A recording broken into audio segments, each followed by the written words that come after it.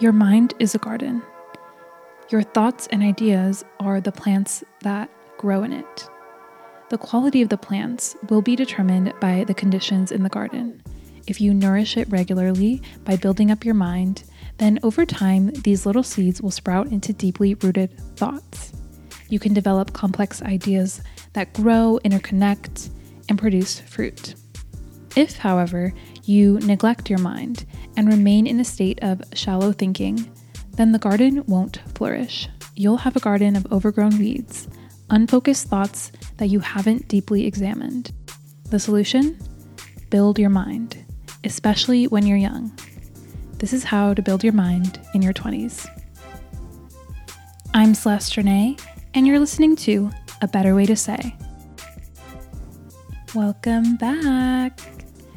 I missed you all last week because we are now on a bi-weekly episode cadence. So even though we won't have weekly episodes, don't worry, there's a lot of helpful content coming your way, including a newsletter that I'm working on. So if you want to be among the first to receive that newsletter, you can click the link in the show notes and sign up.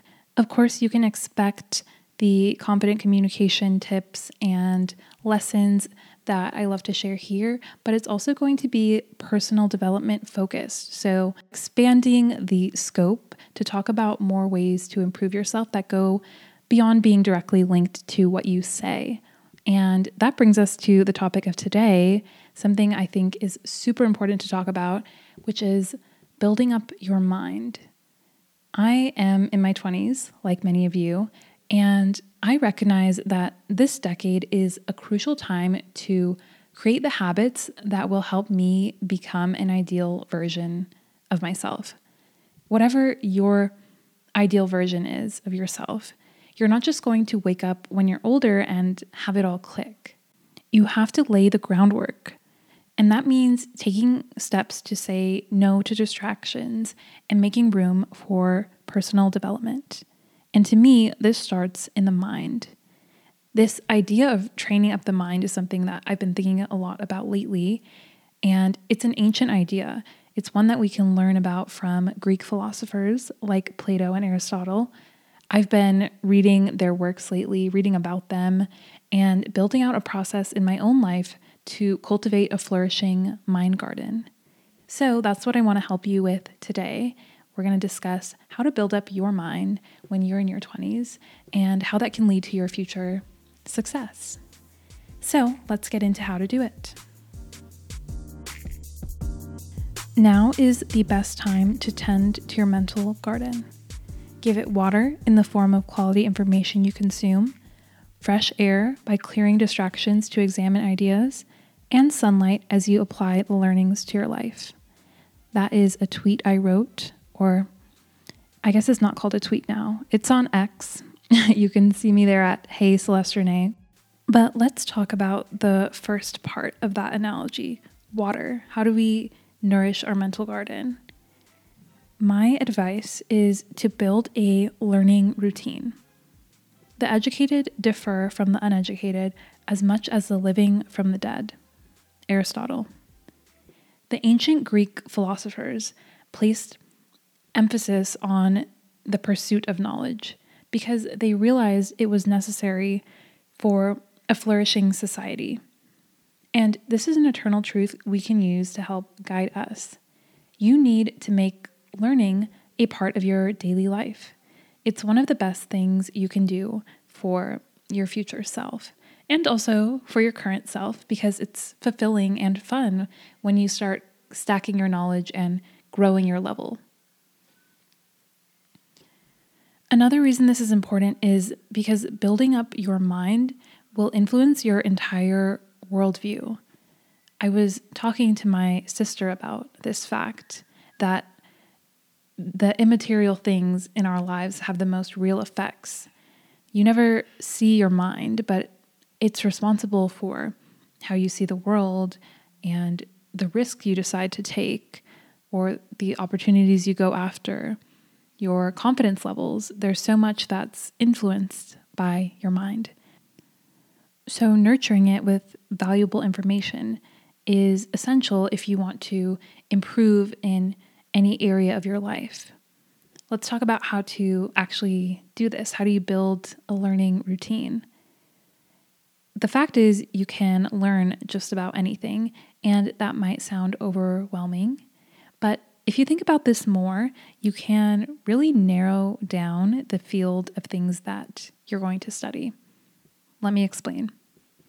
In Plato's Republic, he's speaking about how to create a just society. And when he's talking about educating children, he says that education should be amusing, not forceful, so that educators can, quote, discover with accuracy the peculiar bent of the genius of each. He's talking about this idea that there are unique subjects that hold each child's interests. And I think that this bent is something you still have. There are certain areas that light you up and make you want to know more. So when you start learning, start in an area that excites you.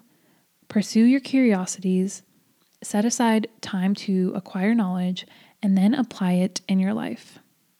I'll quickly walk you through what an example learning routine could look like when you're also balancing a full-time job, trips, lots of romantic interests, all the trappings of life in your 20s.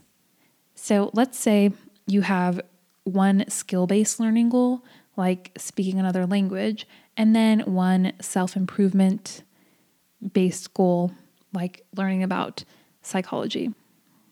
You would build a learning goal for each interest and then break that goal into the exact steps you need to take to reach it.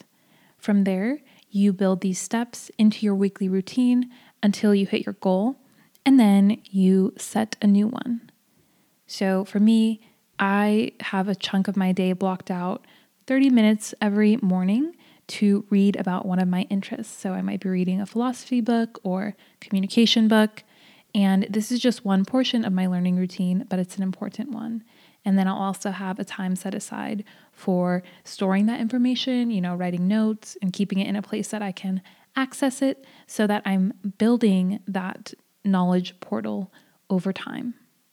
If you want me to do a deeper dive or a full episode on how to build a cohesive learning routine, just let me know. You can DM me on X at HeyCelesteRenee, or you can email me if you want to be a little retro. You can email me at celesterenee@betterwaytosay.com. The links are in the show notes as usual.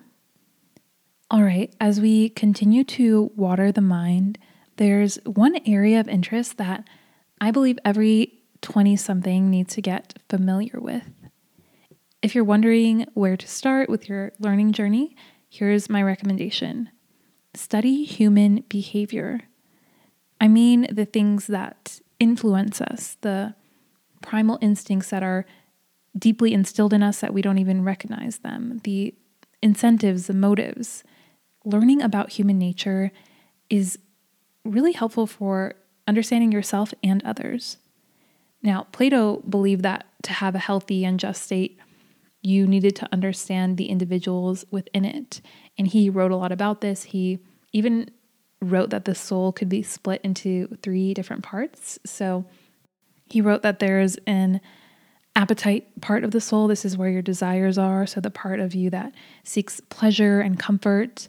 And then above this, like one higher level, is the spirited part, which is the seat of emotions. So the part of us that loves the thrill of a challenge or gets angry when we are wronged. And lastly, above that would be the mind. So this is ruled by knowledge, and it's the part of us that seeks out truth. And in Plato's ideal state, the leaders are those who allow that third part, the knowledge, the mind part of their soul, to have dominance over the other 2 parts. So in this, we can see Plato trying to make sense of the very complex nature of humans. And obviously, you're not planning out the perfect political system like he was, but you are navigating relationships with people who are ruled by desires, emotions, thoughts. And by studying the individual, you learn more about yourself and also about the people you are dealing with. I have a friend who is a political strategist, and he often delivers talks to campaign heads, company executives, very powerful people. I asked him once before one of his events if he was nervous for the talk, and he said, no, I understand these people inside and out. I know what they want. I know how they operate. I know who they need to keep happy, who they answer to. He didn't need to be nervous because he had a firm grasp on the inner workings of the people that he wanted to connect with. And that's the goal. So to do this, there are many directions you can go. There's lots of avenues to study human behavior. But if I had to summarize it in one sentence, it's observe yourself, observe others, and study from mentors.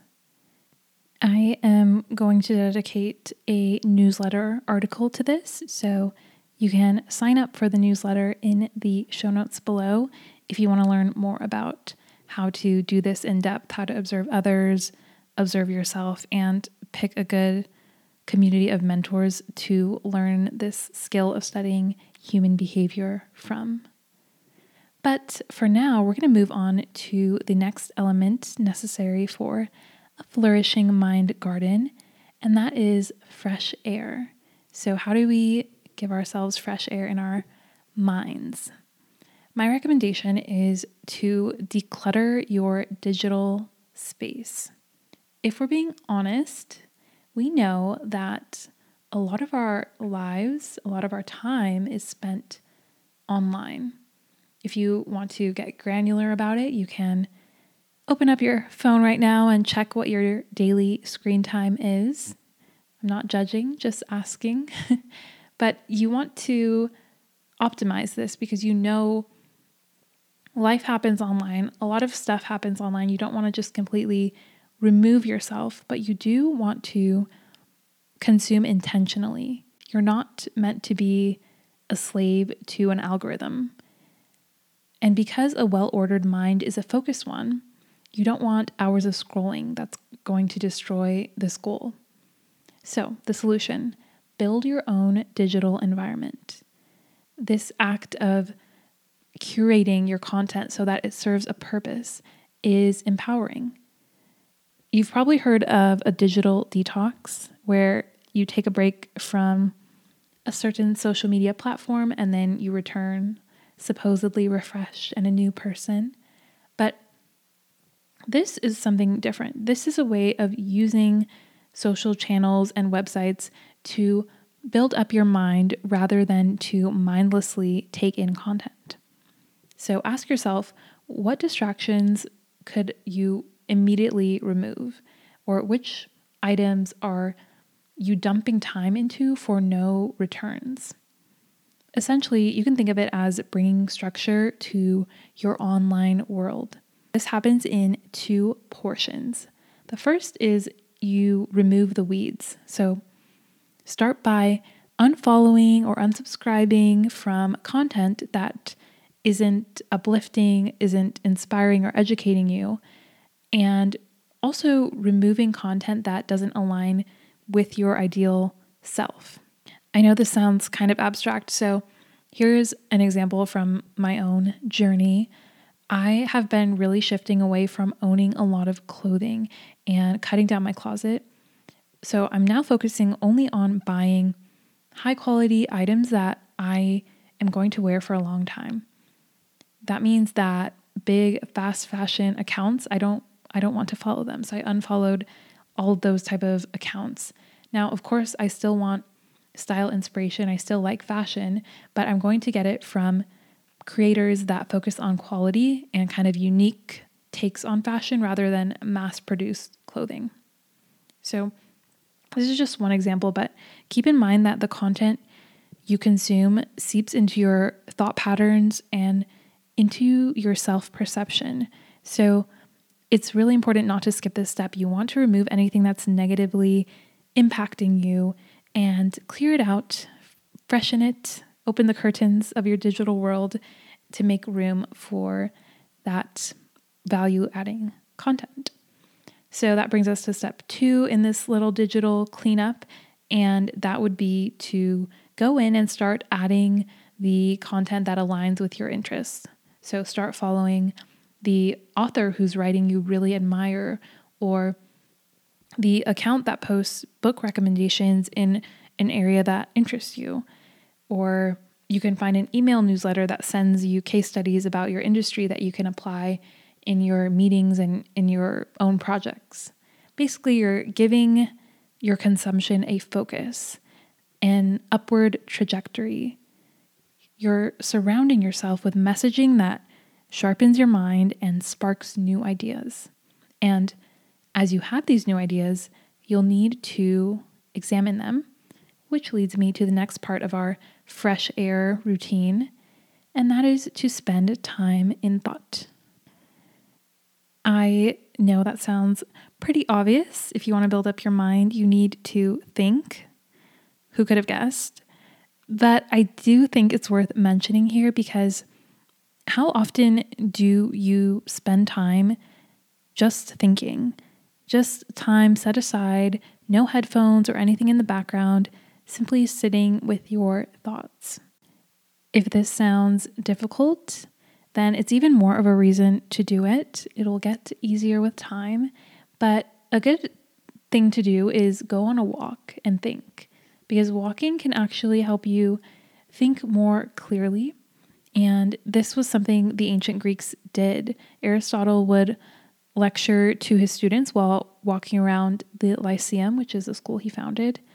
And I find walking to be really helpful for clearing my mind and thinking more deeply too. So give it a try. You never know what thoughts might come up. I remember asking myself on one of the walks that I was out and about on, what do I think about the most? If I split my thoughts into a pie chart, what takes up the biggest portion?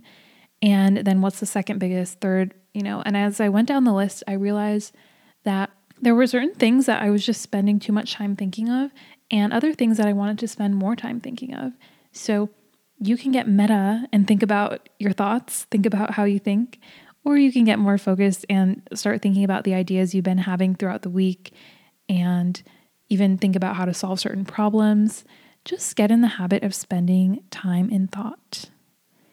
All right, that brings us to the next essential for your mind garden, and that is sunlight. So how do you bring sunlight in?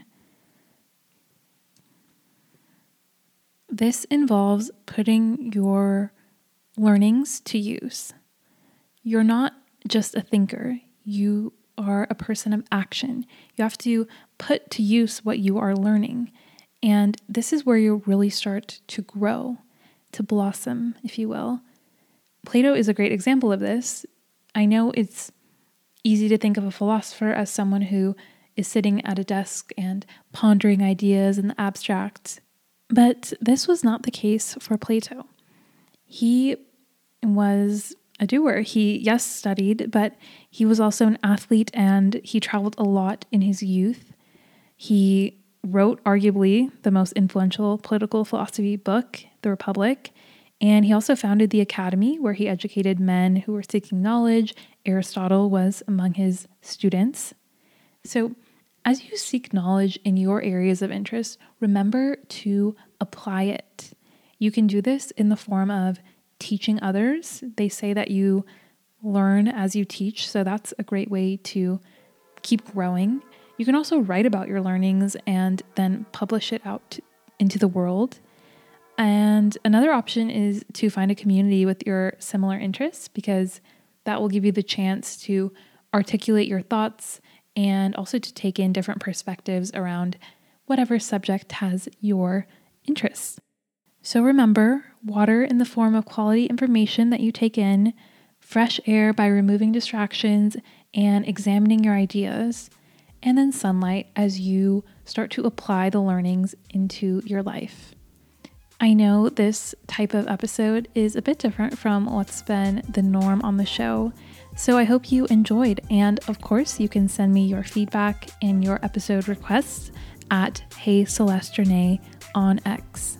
Thanks so much for tuning in, and I will catch you on the next episode of a better way to say.